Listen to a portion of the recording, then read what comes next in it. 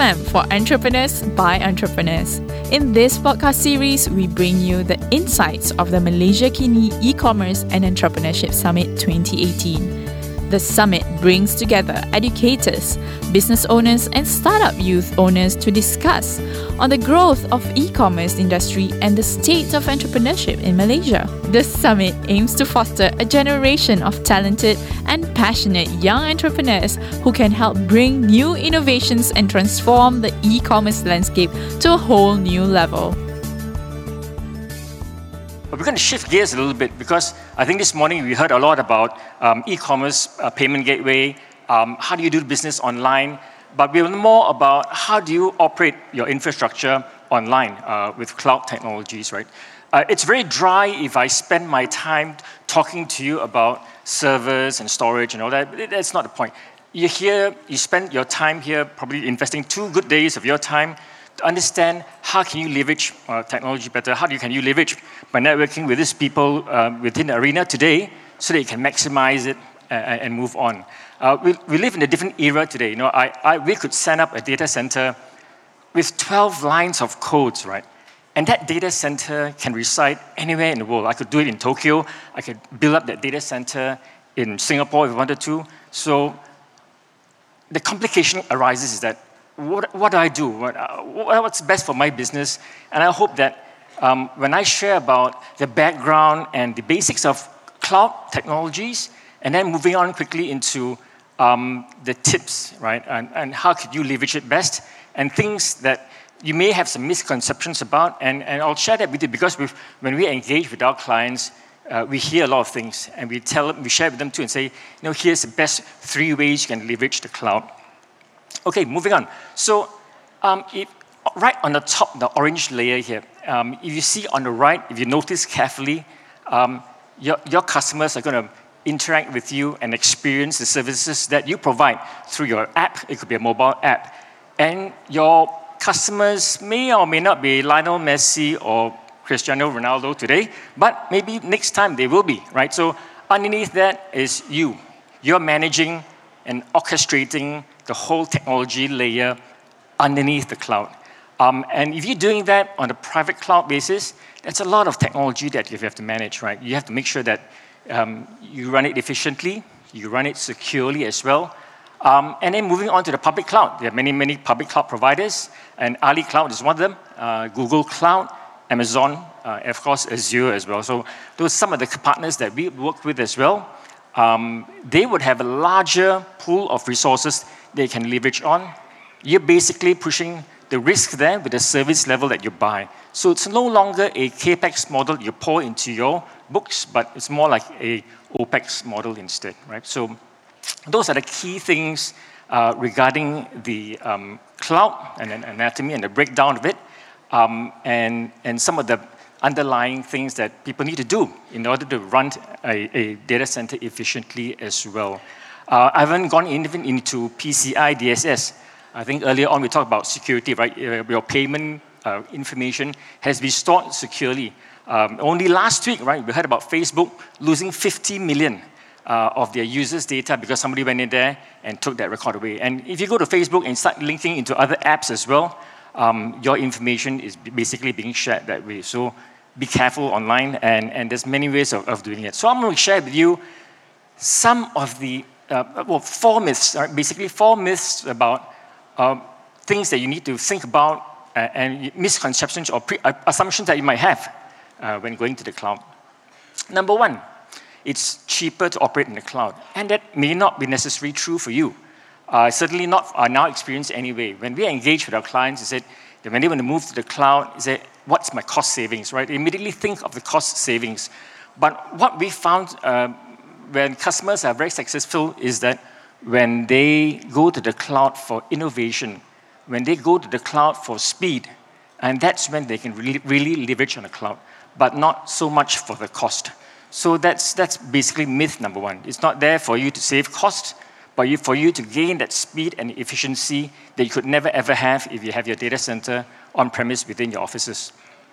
Number 2, when the cloud started maybe 4 or 5 years ago, everybody said, you know what, going to the cloud may not be as secure, right? You get data loss, etc., etc. And then for the last, I think, 12 to 6 months, cloud providers are saying, you know what, I've got 30 security certifications for my cloud infrastructure. That's fantastic. More than a bank. A bank could probably achieve probably 6, maybe 10, but certainly not 30. So just because a cloud provider has 30 certifications recognized from the security industry, it doesn't mean that when you put your application up in the cloud, it's automatically secured. It's almost like saying that, Volvo that makes safe cars, but when you drive in it, you can't kill anybody with it. So it's like the concept and the mindset must be that you are responsible for your own security in the cloud. And you cannot outsource that. You just have to own it, and you just have to manage it carefully. Myth number 3, all cloud providers are the same. Not so in our experience as well. And anyway, but this has a time bound to it. This may apply maybe in the next 6 to 18 months, but over time, things will change, obviously, right? Cloud providers will build capabilities. And when we go through that exercise, or even with our clients, that there are 3 key things that clients are basically looking for. When you go to the cloud, obviously, you go into a marketplace. You're probably starting small. You don't want to build everything yourself. You want to buy things that you can leverage on from the marketplace so to get you up and running. But when you're up and running and you reach a certain level of maturity, you're going to say, you know what, whatever I'm buying from the cloud doesn't fit my need. I need to basically rewrite a lot of things to suit my requirements that is specific to me, because that's my unique model going to the cloud. And when you do that, you're going to go into, a little bit technical now, and going to what they call APIs. And if the documentation is not right, you're going to hit a lot of problems as well. The other thing is supportability and language support. If you're going to log a ticket into the cloud provider, and they're going to say, you know what, you need to solve this, and then come back to me, it's going to take a long time for you to go through that cycle of troubleshooting and finding out what the bugs are. But for a mature cloud organization, based on our experience, they will come back and give you a comprehensive answer to tell you that, you know what, we think this is your problem, but and we've covered 5 other areas in case you don't know, and here's the documentation, and here are the references to where you can go in order to address that problem. So maturity of the cloud provider is important, but like I said, over time, other cloud providers will also build up that capability. But do your homework and find out what needs to be done in terms of your capability, in terms of marketplace offerings, etc. as well. In the cloud, I don't have to operate, I have to change the way I operate, and that's not true. The way you procure on the cloud is going to be very different from how you procure for on-prem. So procurement was one of the major things that we faced with our enterprise clients. That needed to change policies and mindsets. So the entire organization needs to know that as well. How you're going to buy IT from this time moving forward.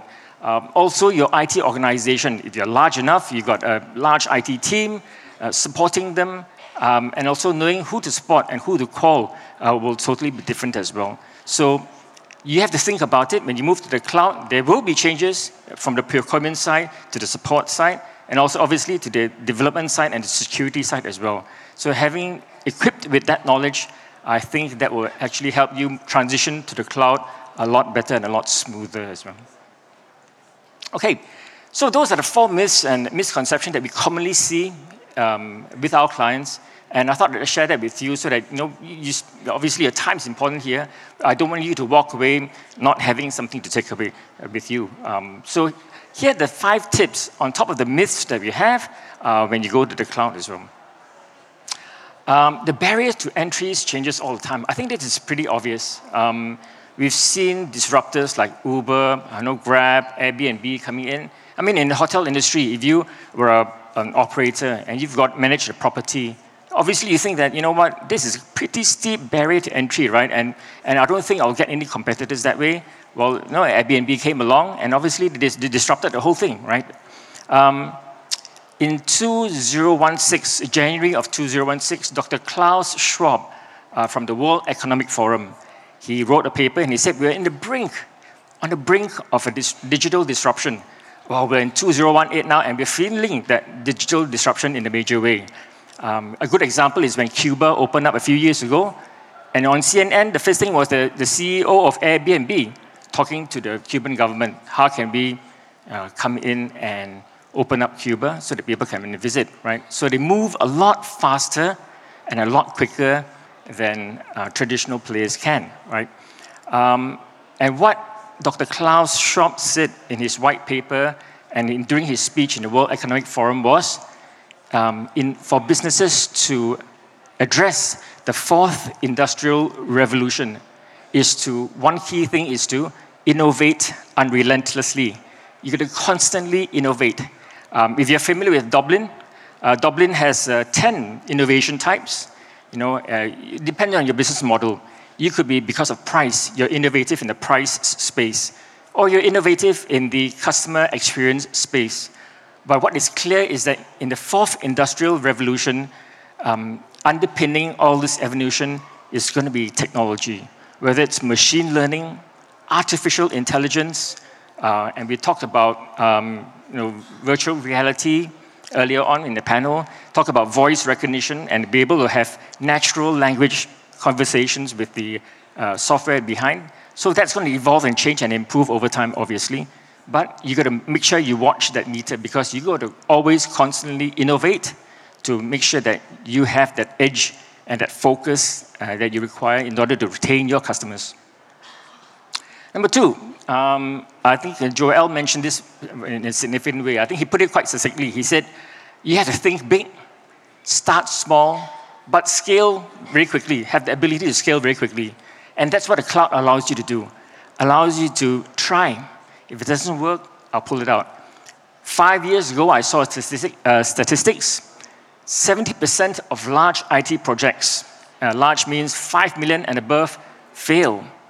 And the reason why they fail is because they said, you know what, I've gone through the entire cycle, got the approval, spent the money, purchased the equipment. There's no way on earth I'm going to pull out and cancel this project. We're going to see it through. Come here, rain or shine, we're going to see it through. And obviously, budgets will break. Expectations mismatch. And that's what happens when you have people who are operating in a non-cloud environment. But with the cloud, like I said before, in 12 lines of code, and within 3 minutes, with my laptop open and a mobile line, I can go to the cloud, I can provision an entire data center with the necessary security protection in place, with the necessary data place in place, etc. And it can be done very quickly. And if it doesn't work, I can always tear it down and say, you know what, I'm going to try again in a different way, with a different partner, with a different technology, with a different way of doing things. So the fail fast and fail small paradigm really applies when you're doing e-commerce as well. You're trying something new, it doesn't work. You're going to try something again, but it costs you far lesser than what you have to do in terms of your own data center, where you're pouring money into your infrastructure and spending a lot of money there. Right? And to number three, not everything needs to go to the public cloud. We've seen last 3 years, everybody's swinging from on-premise into the public cloud.